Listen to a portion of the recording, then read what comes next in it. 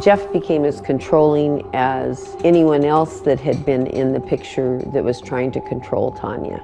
After she won nationals, money started coming in, and offers and commercials and things like that, and I'm sure he saw dollar bills. And if she'd have never met Jeff Gillooly, things would have turned out completely different. He is at her skating sessions, her practice sessions. He is at every interview. He is everywhere with her.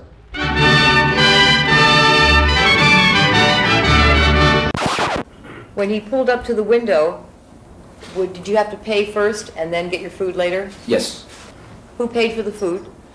I paid because he had 20, so I had another 20, so I paid for the food. And what did he do with that $20 bill you gave him in the car? Paid McDonald's. Did you see him do that? Yes. And did he get change back? Change back. Okay. Did you drive forward and get the food at the second window? Yes, we did. Did he take that food? Yes. What did he do with it? He took the food. Yes. Where did he put it? The bag was in his lap. Then he gave me my stuff, my food.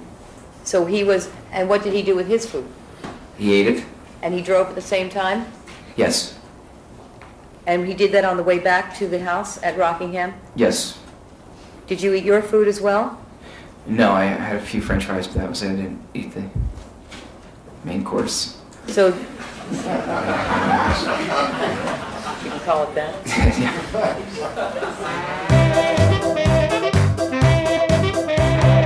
This is It Happened One Year, a look back at the events big and small, famed and forgotten from 1994.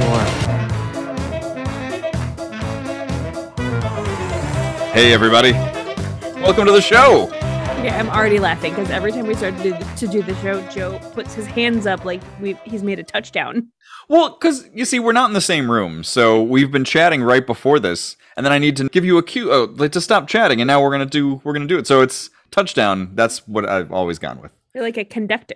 But we are doing it again. Indeed, we are. It happened one year, 1994, and this one is I would say a definitively 1994 episode in a lot of ways. We're gonna talk about stuff around it. But I mean, these people were very, very big figures in 1994. 1994 was the year for these people. Yeah. And I was reading an interview with my person, and someone asked him, "Do you think about 1994?" And I was like, well, I could answer yes to that. I think about 1994 a lot because I wish somebody would ask me that, because then I could just unload facts on them. Oh, you want to talk 1994? I come on with all the 94. But yeah. Our two people, their lives totally changed in 94. Totally changed. Yeah. We've got to find like a trivia night that's just about 1994. Do you think that's a thing? I was thinking that that's how we should end the show, because we have 90s Trivial Pursuit and the cards are broken out by year. So what we could do, we never play 90s Trivial Pursuit, but we could get it out, pull out all the 94 cards, and that could be how we end the show. That's an excellent idea. Just all the 94 questions, and then we see if we can like play a whole game with that one year. I want to just end the show now, because that's a great idea. That sounds awesome. Well, I mean, if the list is to be believed, this is one of the last 5 or 6 episodes that we need to do. We might do some other stuff if stuff pops up, but we are really winding down. We are. Listeners, we know you're upset. Pull your shit together. We'll be back with another year that you will enjoy way less than 1994. Almost for sure. If possible, if that's even possible. If that's even possible for the 12 of you who are dedicated listeners to this nonsense, to this rigmarole. So that's what we've got coming up. What's what we got on the horizon? Today's not a holiday. There's nothing going on. It's you know, we still haven't put it out as of this recording. It should be out by the time this one airs. Is the long plague episode, and I've been listening to that to try to cut it together, and that is a roller coaster of emotions. That episode. We're sorry. And so I always feel like I need to come in a lot happier in case anyone's listened to that episode, and because they might be worried for us. I think is really you know. I mean, fair. Like, it is the dead of January in Chicago during a pandemic. So the fact that we sound as good as we do is actually quite impressive. Yeah.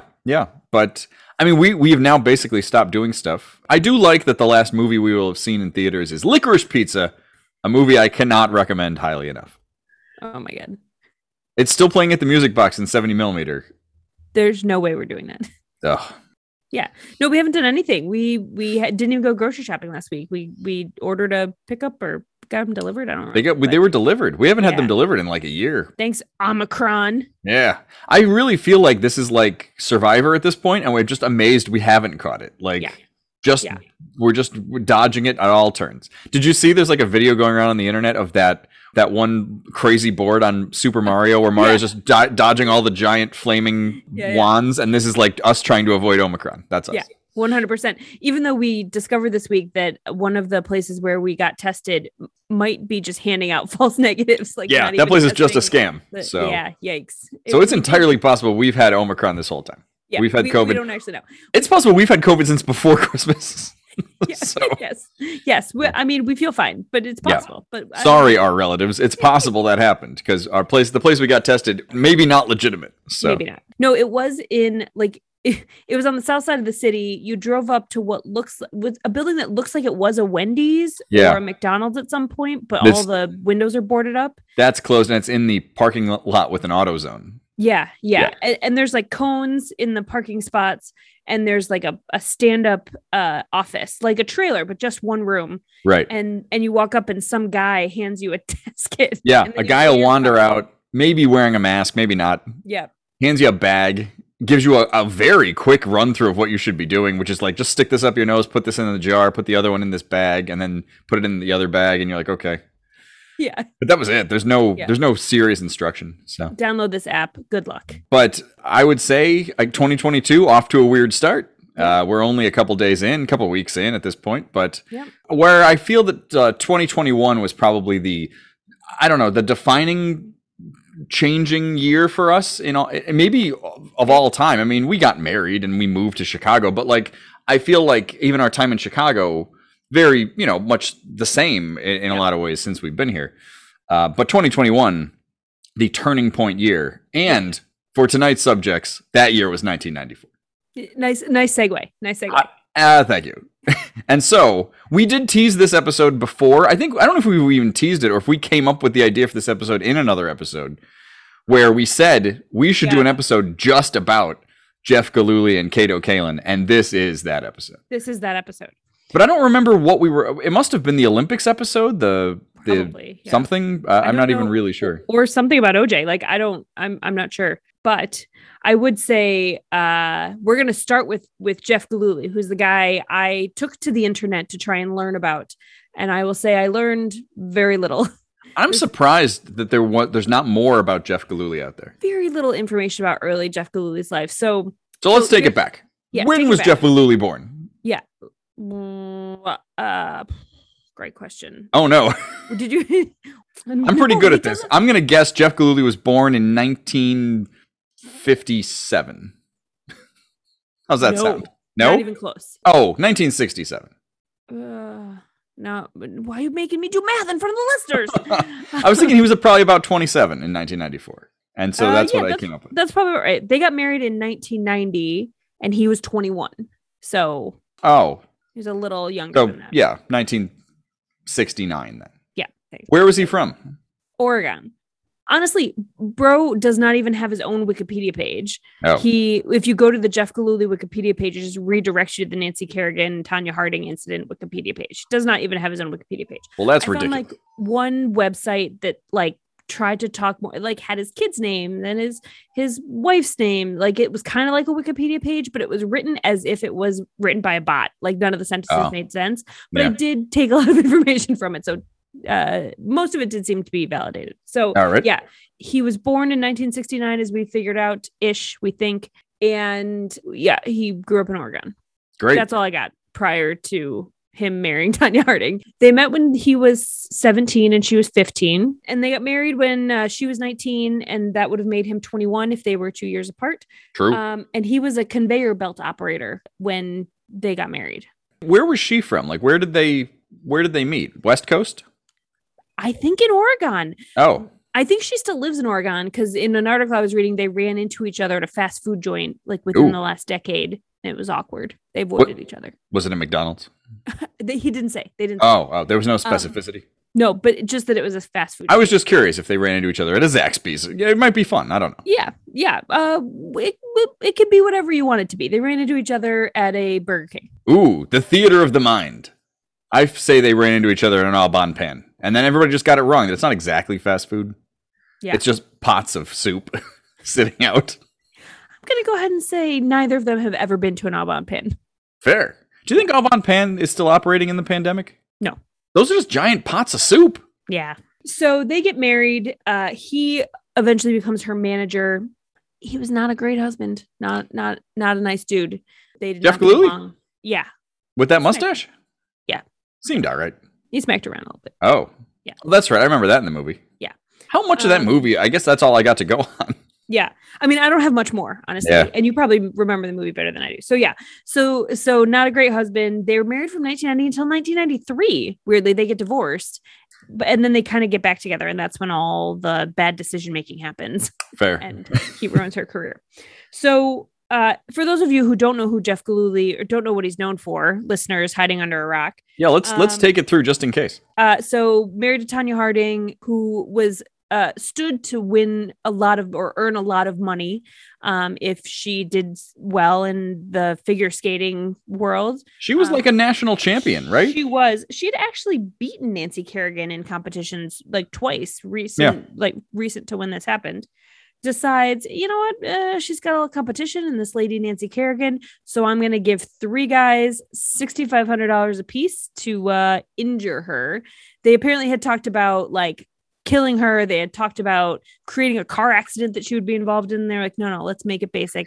Hit her in the leg. Murder was on the table. Murder was on the table. Oh my goodness. And they were like, maybe not that. They say that one of the guys, not the guy, there's like 2 Seans or 2 guys whose name sounds like Sean. There's a Shane Stant. Yeah. And the other guy's name I always get wrong. I always think it's Sean. I don't want to say the guy's name because it's actually a guy I think I went to high school with. And so I always think it's his name. So I don't want to just say like, oh, I think that guy tried to kill Nancy Kerrigan. So one of them claimed to be like a like spy or like secret agent or special agent background. He knew like tactics. Right. And, that was the guy who was like, guys, we don't have to murder her. We can just hurt her. as the legend goes. So yeah, so he hires these people. They hit Nancy Kerrigan in the leg, and the cops quickly figure out what happened. Not real hard. He gets sentenced to 2 years in prison for technically racketeering, and he serves 6 months. So Gillooly does 6 months. He does 6 months. Literally everyone involved except Tanya Harding went to jail. Yeah. But he only served 6 months. He did get a lighter sentence because he incriminated everyone. So not a lot of loyalty happening from this dude, including Tanya Harding. They never like really proved it. But what I did learn that I did not know is that they found in like their trash notes that they had written to each other. And on one of them, Tanya Harding had written Nancy Kerrigan's practice schedule down. Oh, so, he claimed that she knew. She still claims that she didn't know. She knew. Clearly. Probably. I think I defended her in the last episode where we brought her up, and I was like, I'm not convinced. Now I'm convinced. Oh, so a little bit of research today solved it for you. Yeah. She definitely knew. So Jeff Gillooly gets out of jail. While he's in jail, he petitions to get his name changed. Smart move. Gillooly is a pretty distinctive name. Pretty distinctive, though he says his like brothers and their kids all are Gillooly's and no one has a problem with it, but he changes his name to Jeff Stone. And the article I was reading about it pointed out that no one really cared that he changed his name except for other dudes named Jeff Stone. They cited like 3 different Jeff Stones who came out and were like, come on, man. Why you got to do that? Because it was like all over the news when he changed his name, but I guess people just forgot. So changes his name to Jeff Stone, gets out of jail, tries to make some cash, sold his sex tape with Tanya Harding for about $400,000. So way to go. He classy. That she was in on it and they split the money. I only have his word to go for. And why wouldn't I believe Jeff Gillooly? So they split it. So I don't know what the deal is with and I don't know that you would have looked something like this up, but I don't know what the deal is with sex tapes when if like you filmed it in a consensual way, whatever it is, and then one of them sells it, you think the other person could sue that person if they aren't involved in it. This has always been the Kim Kardashian story where she didn't exactly say that she was in on selling that, but she never really fought it, and it got her all the fame. Yeah. So I don't know what the legal deal is there. Like, I can't believe one person just has it and can sell it, and the other person has no recourse at all. Yeah, I don't know. I don't know that there's like a credit issue, like in film, but because it's not copyrighted or anything. No, but you would think that it's almost like just obscenity or I don't know, Yeah. or it's Like some defamation.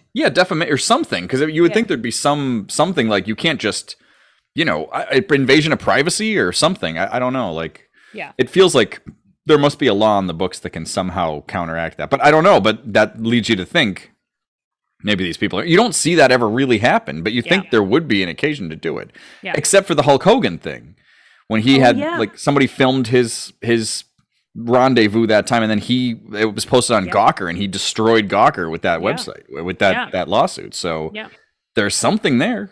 Yeah, I don't know what, like, if you're filmed with your knowledge and someone else sells it. Right. I don't know what the legal listeners, clearly Joe and I do not have law degrees. You have no idea.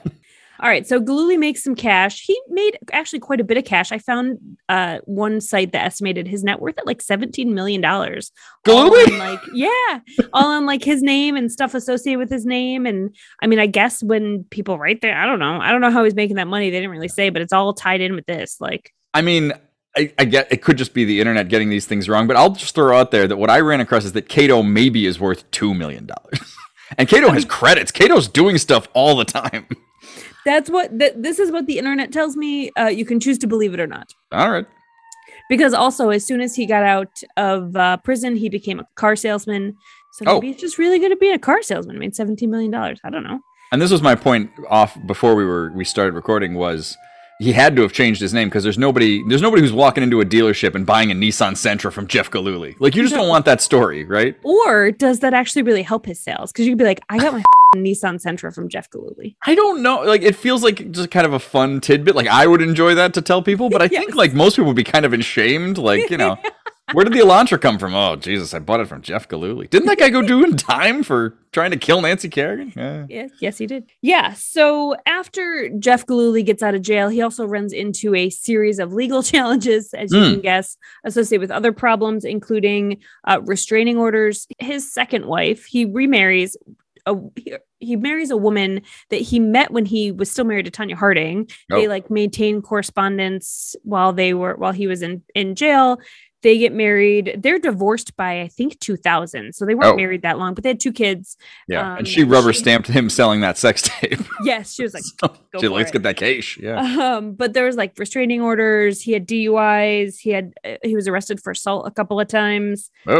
Apparently there were multiple lawsuits against him. I don't know what they were for, but people kept suing him. Maybe they found out he was worth $17 million and they were like, we want a piece of that. And he filed for bankruptcy at some point. So little Chapter 11 Gillooly. His second wife, they got divorced, and then she had a really like pretty terrible, tragic end. She took up drugs and then basically killed herself. Not basically, she did. She killed herself. She like jumped off a fire escape. Really dark, gracious, sad stuff. Yeah. So Gillooly finds another lady. Jeff Stone. Yes, Jeff Stone. I'm sorry. Finds a new lady. I don't know when, but sometime in the mid 2000s get together. They were together 10 years and they got married. So as of like 2013 or 2014, they probably met in 2004, 2005 ish. Okay. Maybe a little before that. They've been happily married and together for a while. That he still has his 2 kids, and he seems to have a pretty nice life. I mean, now that he's in his 60s, I suppose, he tried to settle down, get a little stability going. He's doing great. Good he's just living his life. Yeah, I mean, he talks about it now like it was someone asked him like, did he regret it? And he was like, no, not really. Well, sure, he's ended up making a mint out of it. Yeah. He didn't have a pot to piss in before all of this happened. He was basically like, my life is what it is today because of what I've been through. And so, no, I'm good. And what he's been through was Nancy Kerrigan's cartilage. Yes. I found him on Facebook because that's the kind of research we do here at It Happened One Year. In depth and rich. And scrolled through his whole page. Here's what I can tell you. 2016, he was a Bernie bro, which... Blech. Well, at least he's a liberal. At least he's on the Democratic side. He is anti-Trump, which is good. But, you remember 2016, the Hillary Bernie supporters in 2016 were not Bernie supporters in 2020. I'll give you that. Yeah. Not good. But, at least he's on the right side of things overall. Could be worse. He posts a lot of pictures of cars that he's selling. Oh, including a nice like 1981 Woody station wagon. Wonderful. So beautiful. and his dealership is still in Oregon? I think so. He still lives in Oregon. The one story that I did want to tell is, they asked him, some reporter found him and like asked him about, like kind of harassed him, and he like agreed to take a phone call with her and answered questions and things. He was saying like, what are the questions that you tend to get? And he said, one of the questions I get is, what do your kids think about this? And he's like, he basically was like, I've told my kids who I am since they were really little. So they've always known. And he says, once in a while people recognize me. And he told a story about being at a PTA meeting, and some girl came up to him and said, are you Jeff Gillooly? She recognized him. And he was like, yeah, I'm Jeff Gillooly. And she said, I don't mean to be rude, but does that embarrass you? And he was like, no. And she goes, and then she finally came up with a question that she wanted to ask me. And she said, well, what if your daughter wants to be a figure skater? And he said, well, I guess I'll make sure she wins. Which I think is great. Oh, Gillooly. Just classic. Oh, God. Well, at least he's got a nice sense of humor about it. I don't know. Yeah. He seems to be doing just fine. All right. Okay, I'm pulling his Facebook page back up. He gave a great review of a place called the Dinky Diner. Oh, Says it's an amazing little diner with fantastic food and super friendly mom and daughter duo. Well, where is that? Can you find do you got a city on that? Just to plug it, just for those people. It's in Goldfield, Nevada. It's nowhere near where he lives. Goldfield, Nevada. Dinky Diner. Dinky Diner. Go in and get the pie. Tell him Gillooly sent you. You know what? Say that his hometown was Portland, Oregon. Oh, well, there you go. Do you have more about Jeff Gillooly? Is that no, it? That's all I have about Jeff Gillooly. Run it aground. Yeah. Well, I mean, it sounds like after a certain point, it more or less stabilizes after all of the lawsuits. Look I mean, again, these are real people. Like, this is a real person who has a real life and made some bad decisions. I've always thought Jeff Gillooly was kind of a piece of shit. I don't have anything to base that on except for everything that I've heard 27 years ago. But like, that movie portrays him really bad. Like, there's a lot. But, again, these are layered people who have rich, interesting lives. So, I don't want to just be like, that guy and that guy sucks. They made some weird decisions, but like that whole story's ridiculous. Like, there's an inner nonsense to that story that is just comic wonderfulness. And I feel that without Gillooly, clearly none of that would have happened. Yeah. So, no, really, who lost out of that? You can maybe make the case Nancy Kerrigan. But Nancy Kerrigan became way more famous after that. Yeah. Tanya Harding, sure, she definitely lost out at the time, but she has now come back and become this oddly, like, embraced figure, which is a really strange thing for somebody who almost certainly was involved in this criminal conspiracy. Yeah. I think we've talked about this before on the show, but I think it's the media reckoning with how we actually treated her. Like, what she did was bad. Yeah. But she probably got it in a way that she didn't deserve.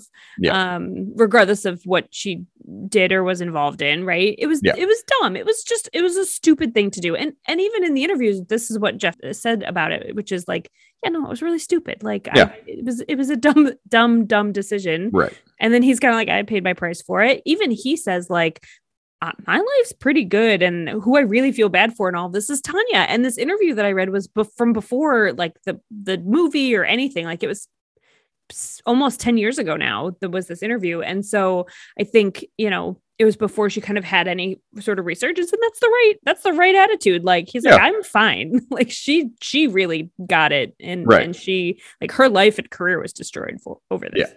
I mean, he was, again, adjacent to fame, so it wasn't like he had things going for him. It sounds like his life wasn't great. Like, even though she was a notable person even before this, but, I mean, in a slight window of time before that.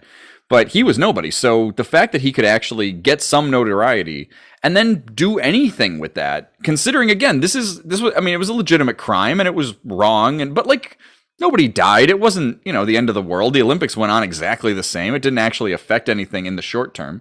Yeah. And then really, the only person who really suffered was Tanya in the long term. But again, Tanya was involved, so it's not like she had no hand in her own destruction. So on that regard, whatever, like, your random glancing opinion of Jeff Gillooly is, it's fine. Like, whatever. It's a fun story for everybody, and it was the media event of the time, early 1994. Yeah, it was good for him. It was, of course, supplanted by the media event of all time in the summer of 1994. In 1994. And that's where my figure steps into the spotlight. The great Kato Kaelin. I don't remember a lot of the trial in detail. I only remember, the chase and the car and that, and then the verdict. But I wasn't somebody who obsessively watched that trial. So the fact that this is like the third or fourth episode that we're now talking about the OJ trial I think is a failure of picking 1994, right? Yeah. That's just what it was.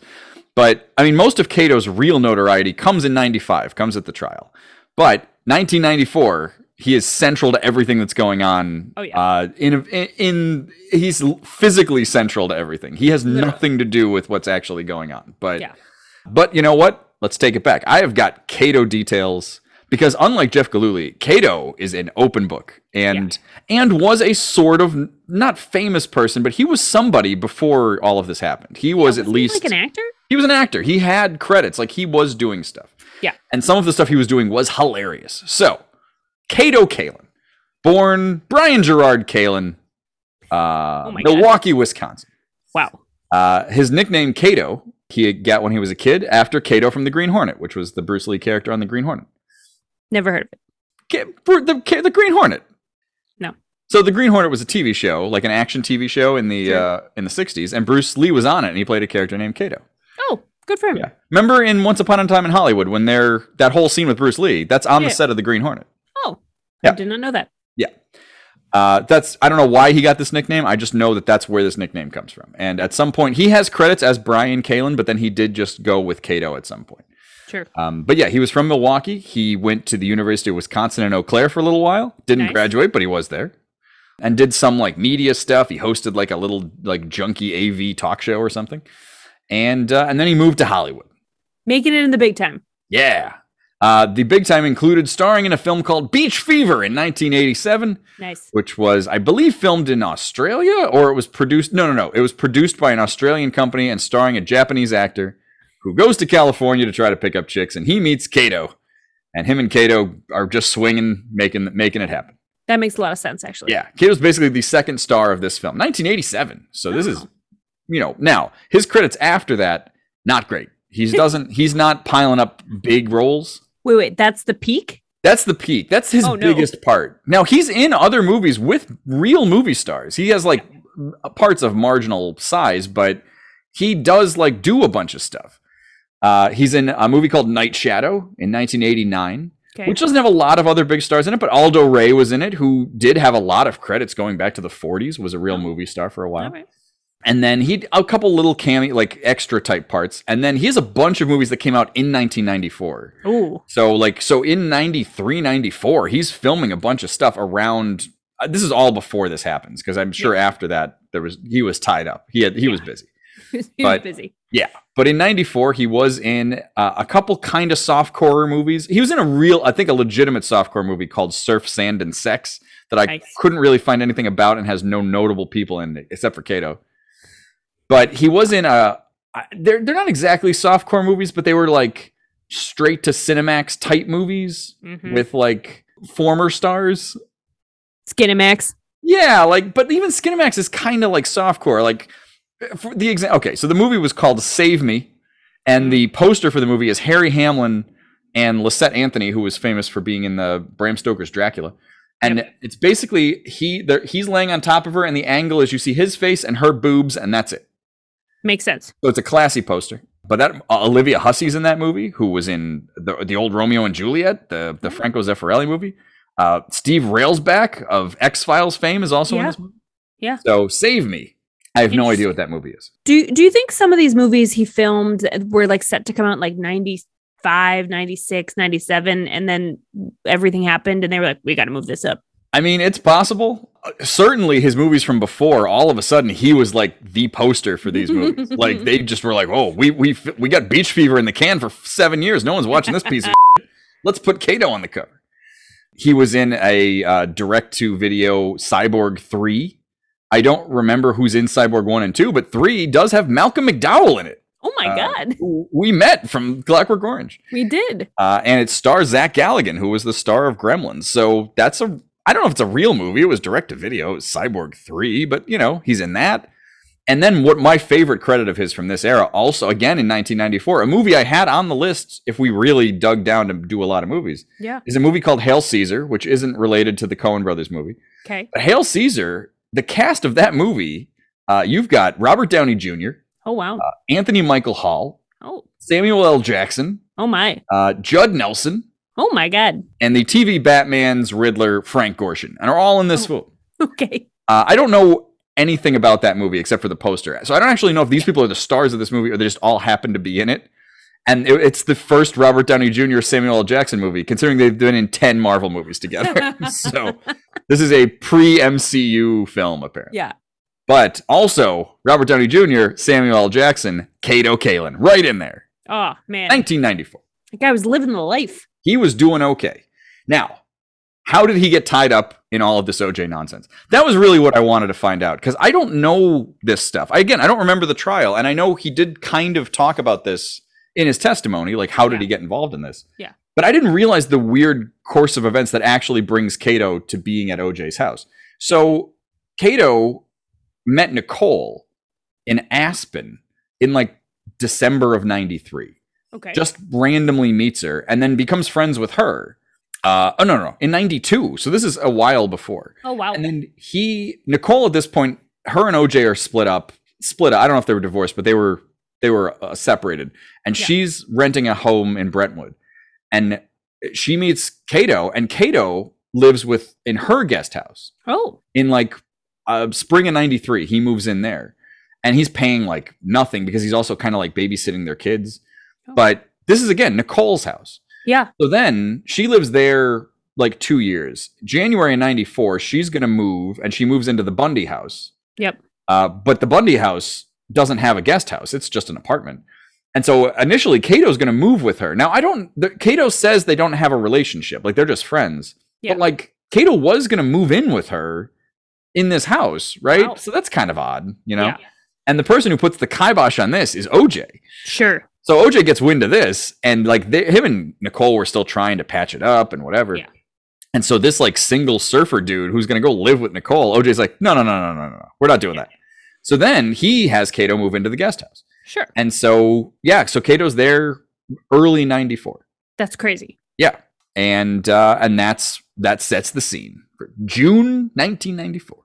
Kato's testimony was always kind of made fun of because he doesn't come off as a particularly bright guy. I mean, he was just kind of a surfer guy, and he was an actor, but he was really nervous, and he seemed just kind of, surfery. So he doesn't portray himself terribly well in the testimony. He's a little contradictory in some of the things he says. Sure. But the one fun thing that came out, because I tried to read his testimony quick to just get the highlights out of this. And the whole thing with him was that he heard noises and then what the timeline was of things. Mm-hmm. And the reason he can even pinpoint a lot of it is because him and OJ went to McDonald's right before Nicole was murdered. Nice. So Kato in the testimony pinpoints him being at McDonald's around 9. And so they went and got burgers. Sure. Back to the house. And then he testifies that he wasn't, like, him and OJ were sort of friends, but he wasn't up on all of OJ's comings and goings. Like, he didn't know what was going on. So then it's just that, when the limo driver comes to pick OJ up to go to the airport, Kato talks to him for a minute or something. So he could kind of time frame that. But that's it. Like, there's this big gap where he has just no idea.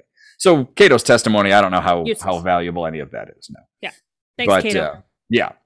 What's funny, though, is that, and this I discovered, in going through this today, was when the miniseries came out a couple years ago, Kato did some little interviews, but he basically was criticizing details, like little things in the movie. And one of the things he criticizes is this thing about them getting hamburgers. And it says, like, in the movie, he's eating a hamburger at some point, the actor who plays him.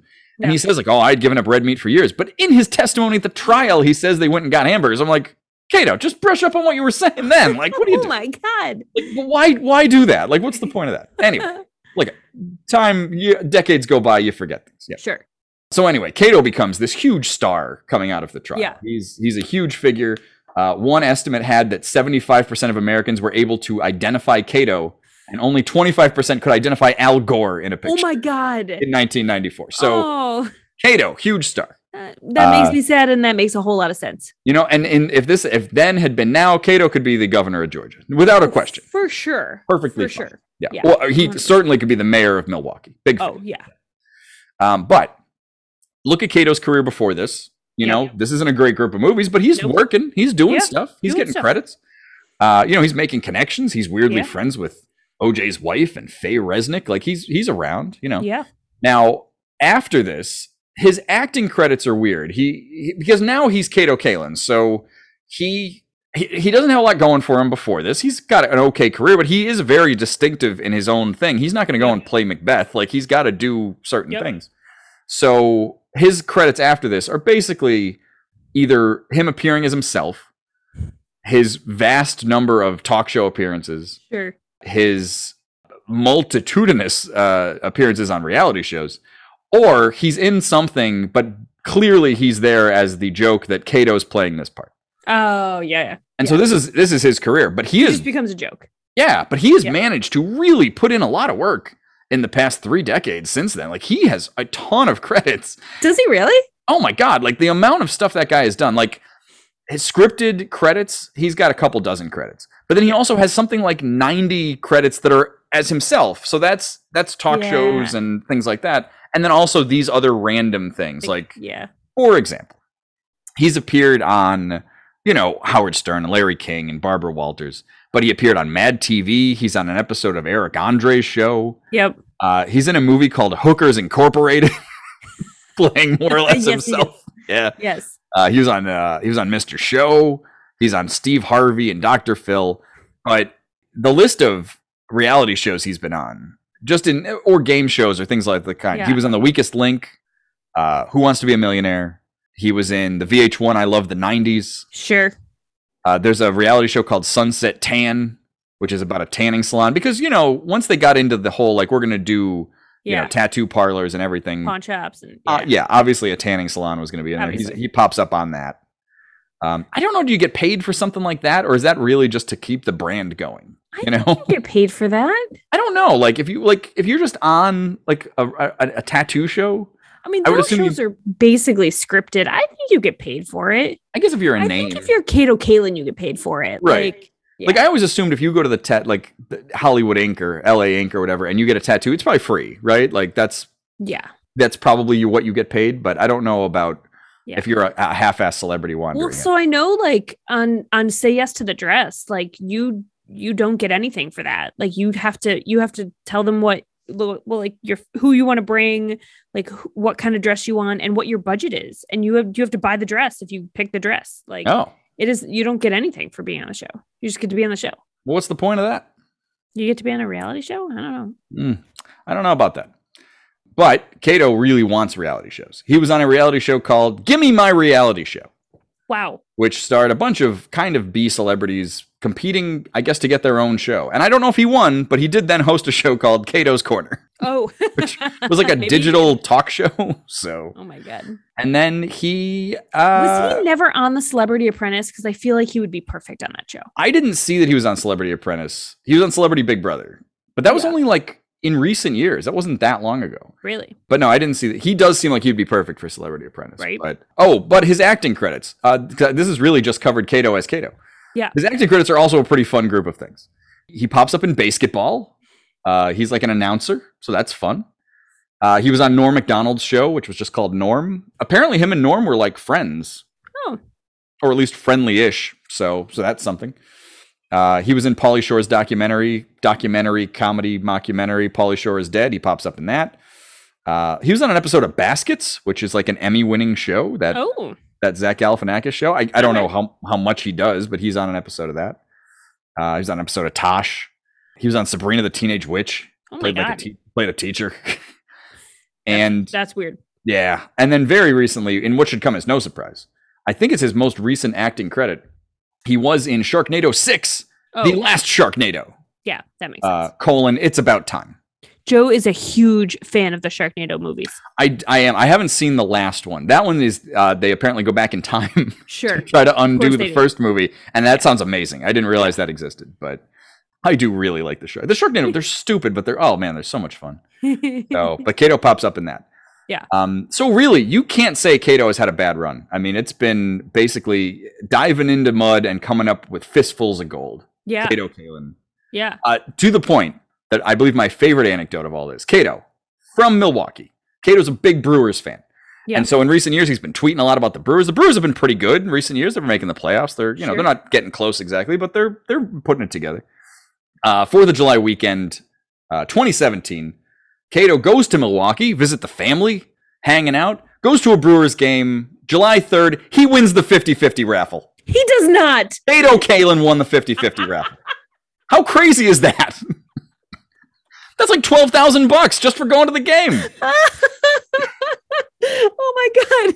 I love that so anecdote. Great. And like, I only ran across that, I think, because we live here. Like, I think because I don't even remember where I saw it exactly, but there was like a news story in the Tribune about this or something. And I'm like, there's no way. Was this in the LA Times? It was probably just because Milwaukee's 90 miles away. Oh my God. That's amazing. I thought that was awesome. I was a big fan. Oh, way to go, Cato. Yeah. Did it. Cato is currently on Cameo, as we discovered tonight. Oh, and yes. you can get a Cameo from Cato for $65. Oh my God. We only watched. So Cameo, if you're not familiar, it's a website where you can like pay celebrities to like record personalized messages for you. Joe and I have purchased a few Cameos over the years. Yeah. I think when Cameo was like first a thing, like before anyone knew what Cameo actually was, Joe got me a Cameo from Farrah from Teen Mom. And he also once got me a Ken Bone Cameo, which was also the greatest. Yeah. Obi-Wan Ken Boney. Obi-Wan Ken Boney. But yeah, if you can go and you can watch like videos they've recorded for other people, so you can get a sense of like how they are. I once got a Cameo from Paula Poundstone from my friend Cherish. We love Paula Poundstone. And Paula, even though I was like, here are the bits of yours that we like and say to each other a lot, Paula Poundstone went on for like 10 minutes and she was a little depressing. But I think it was like a legitimate routine though. Like yeah, it was like she was doing material and like it wasn't like she brought in her show. Like she was like trying to like just do riffing like she does on like Wait, Don't Tell Me, just like through the stuff. It was crazy. Yeah. So anyway, you can watch videos that they've recorded for other people. And we watched a video that Cato recorded for a couple that got married. One of their like friends got it for them. And it was amazing. It was incredible. He was going full out. He's efforting. No lie. If you get a chance, if you are just looking for 5 minutes to kill, like go to Cameo and you can like look at these preview videos and look at Cato's videos because it's incredible. Like, so Cato just seems like a good dude. Like Cato just seems like he's living his life and having fun. Like, I can't decide if he was all wrong place, wrong time, or right place, right time. I mean, it's got to be right place, right time. Right? Like, there's no way he was going to then become Brad Pitt, right? Like, that just wasn't his path. Like, I don't know. Again, I haven't seen him act. I don't actually know. Like, he has a lot of personality, but I don't know that he can act. Like, so I don't know what all he would have done with that. He might have gotten some background surfer type roles, but like, are you going to get a real career out of that? But this, oh my God, like this totally worked out for him. Yeah. Last thing I do want to bring up about Cato, and this actually relates us all the way back to episode 1. Ooh. Al Cowlings, when he appeared in the absolutely wonderful Bubba Smith exercise video, Bubba Until It Hurts. Yep. Cato's last credit before all of this falls apart, and his first credit listed as himself, is in a fitness video that I did not know existed, but was released in 1994. And that video is called OJ Fitness, Minimum Maintenance Fitness for Men. That's right. OJ put out a fitness video in 1994. Oh, no. What? And Cato, uncredited, appears in this video just playing basketball or doing some random thing. And I now can't believe that we've done 2 different OJ episodes where the auxiliary characters appear in fitness videos. Oh my God. That's just around crazy. in this universe of that is crazy. I also like the concept of OJ's fitness video, which is like, what is the minimum that you can do right to stay in some sort of reasonable shape? Minimum maintenance fitness for men. Yeah. So it's just maintenance. You're not trying to get in shape. You're not trying to like go and become Mr. Universe. You're just trying to keep it together a little bit. OJ's there to help. I mean, honestly, that's a vibe I really understand right now. Yeah. I mean, Cato claims that he used to run 10 miles a day. So Cato's in great shape. Wow. Right? He was like, he was a dude. Like, they have pictures of him with his shirt off and blah, blah, blah. Oh, this also reminds me. Cato sued the National Examiner because they posted like a picture of like shirtless Cato. And the headline was, "Cops think Cato did it." And then when you go to the article, what they think he did was perjure himself in the trial. But he won this lawsuit because this set the precedence that you can't libel somebody in a headline like that, where people would obviously think, oh, well, they think he killed Nicole. But you look 17 pages later into the issue, and you find that they're just talking about perjury. And so Cato won. They didn't say for how much. He sued them for like $15 million. Yeah. But they just say he settled it. But he must have gotten something. Oh, yeah. And this set legal precedent. Cato Kalin. Amazing. The Cato Kalin rule, or whatever you would call it. Cato has really done a lot for our society. He's done a lot more than Jeff Gillooly, who's, again, just like pushing outies on people. That's it. Yeah. So, Jeff, had his time, got his money, and disappeared. Yeah. And he changed his name to the very boring Jeff Stone. Jeff Stone. Where Brian Kalin changed his name to Cato, which is awesome. Yeah. All right. I say Cato wins. But again, Gillooly, living his life. He's doing fine. I hope he's doing good. I hope neither of these people reach out to us. Because honestly, I don't think we should do another episode on this. But if you are working at the dealership now and you look over and Jeff Gillooly's there, just give him like a knowing glance, and then that can be from us. Yeah. He really doesn't want to do interviews, or he doesn't engage with the media. I guess we would be considered the media. Sure. Yeah. But Jeff, if you have changed your mind and want to come on the show, I guess let us know, but we're not super into it. No, I don't know. I'd be interested to talk to Jeff Gillooly. We don't do that kind of format here on the show, but yeah. Maybe he could come in, and next time we do a scripted episode, Jeff Gillooly could play God. I don't know. Something fun. Maybe he could play Jimi Hendrix if we're going to do the 60s next. Yes. Oh, there it is. Yeah, there that might be That's fun. The one. Yeah. Jeff Gillooly is Sonny Liston in Liston versus Clay. It's going to be great. Yeah. I support this idea. Yeah. I would offer a part to Cato, but I think we'd have to pay Cato. He's a real actor. Yeah. He's probably in the guild. We don't have any money. No budget at all. Nope. All right. Well, I think this has gone just gangbusters. Oh, yeah. This has gone gold. Is this our best episode? Definitely. Oh, maybe we should add another 10 or 12 episodes to this season. No. Oh, no, we can't. We can't. Again, I know our listeners are going to be upset. So, I think everybody's going to miss 1994 when it's over.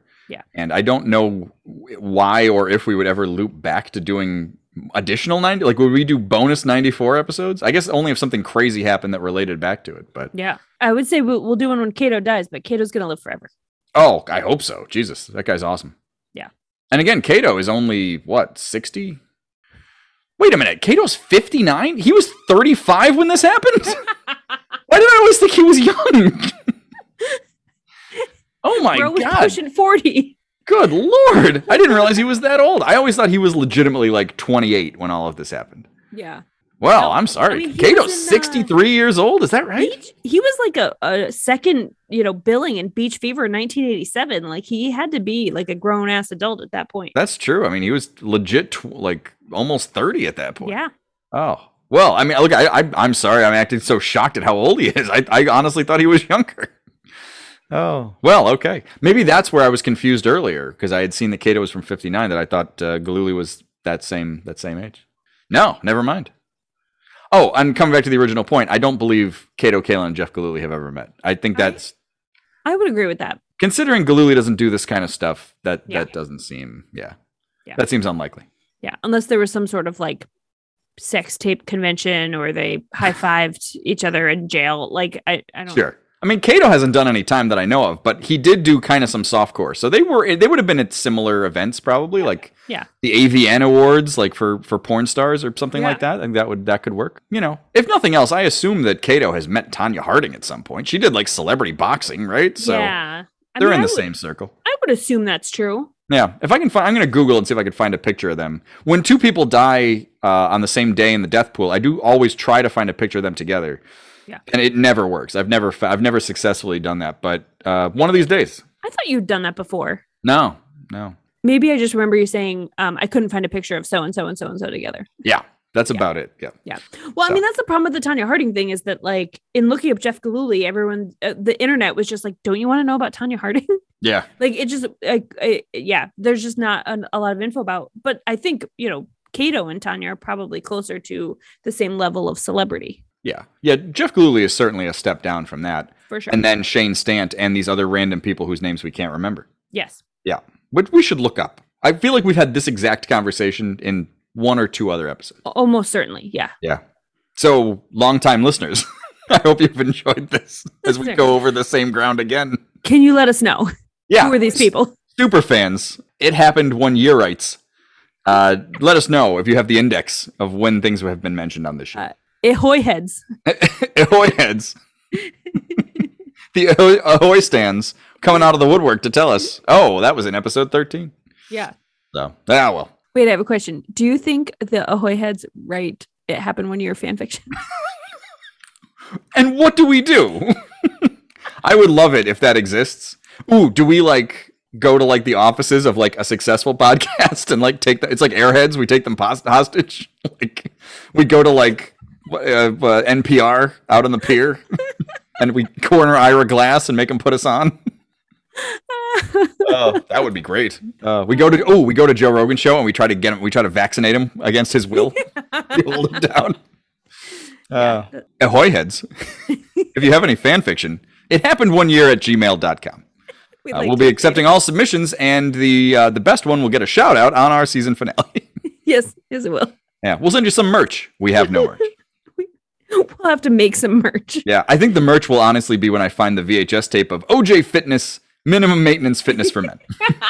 I'll send that around. You want to do the outro? Ooh. What do you got for that outro? What are we gonna do for the outro?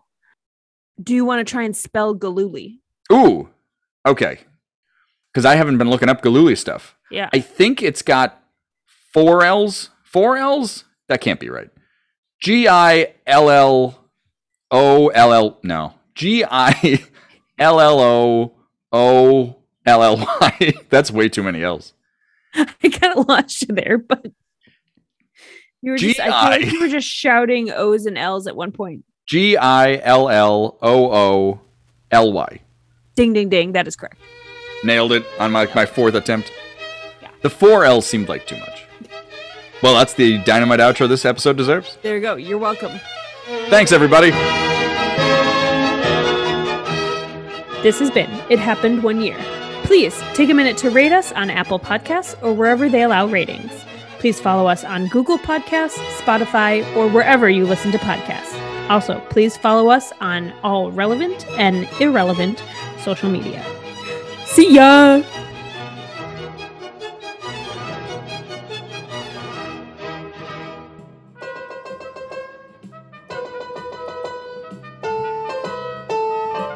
What happened to my hair? For goodness sakes, I look like one of the Beatles. Oh, you ought to. It's me, Kato Kaelin, saying you're gonna love, well, obviously you know, everything about Chicago is fantastic. So much to do, and it's Midwest. Great values. All you students and admissions have the best time of your life and keep curing people, finding cures, and doing everything with biology, molecular studies, developmental progress, and Alex and Sally, thanks for thinking of Kato Kaelin on Cameo. I gotta go!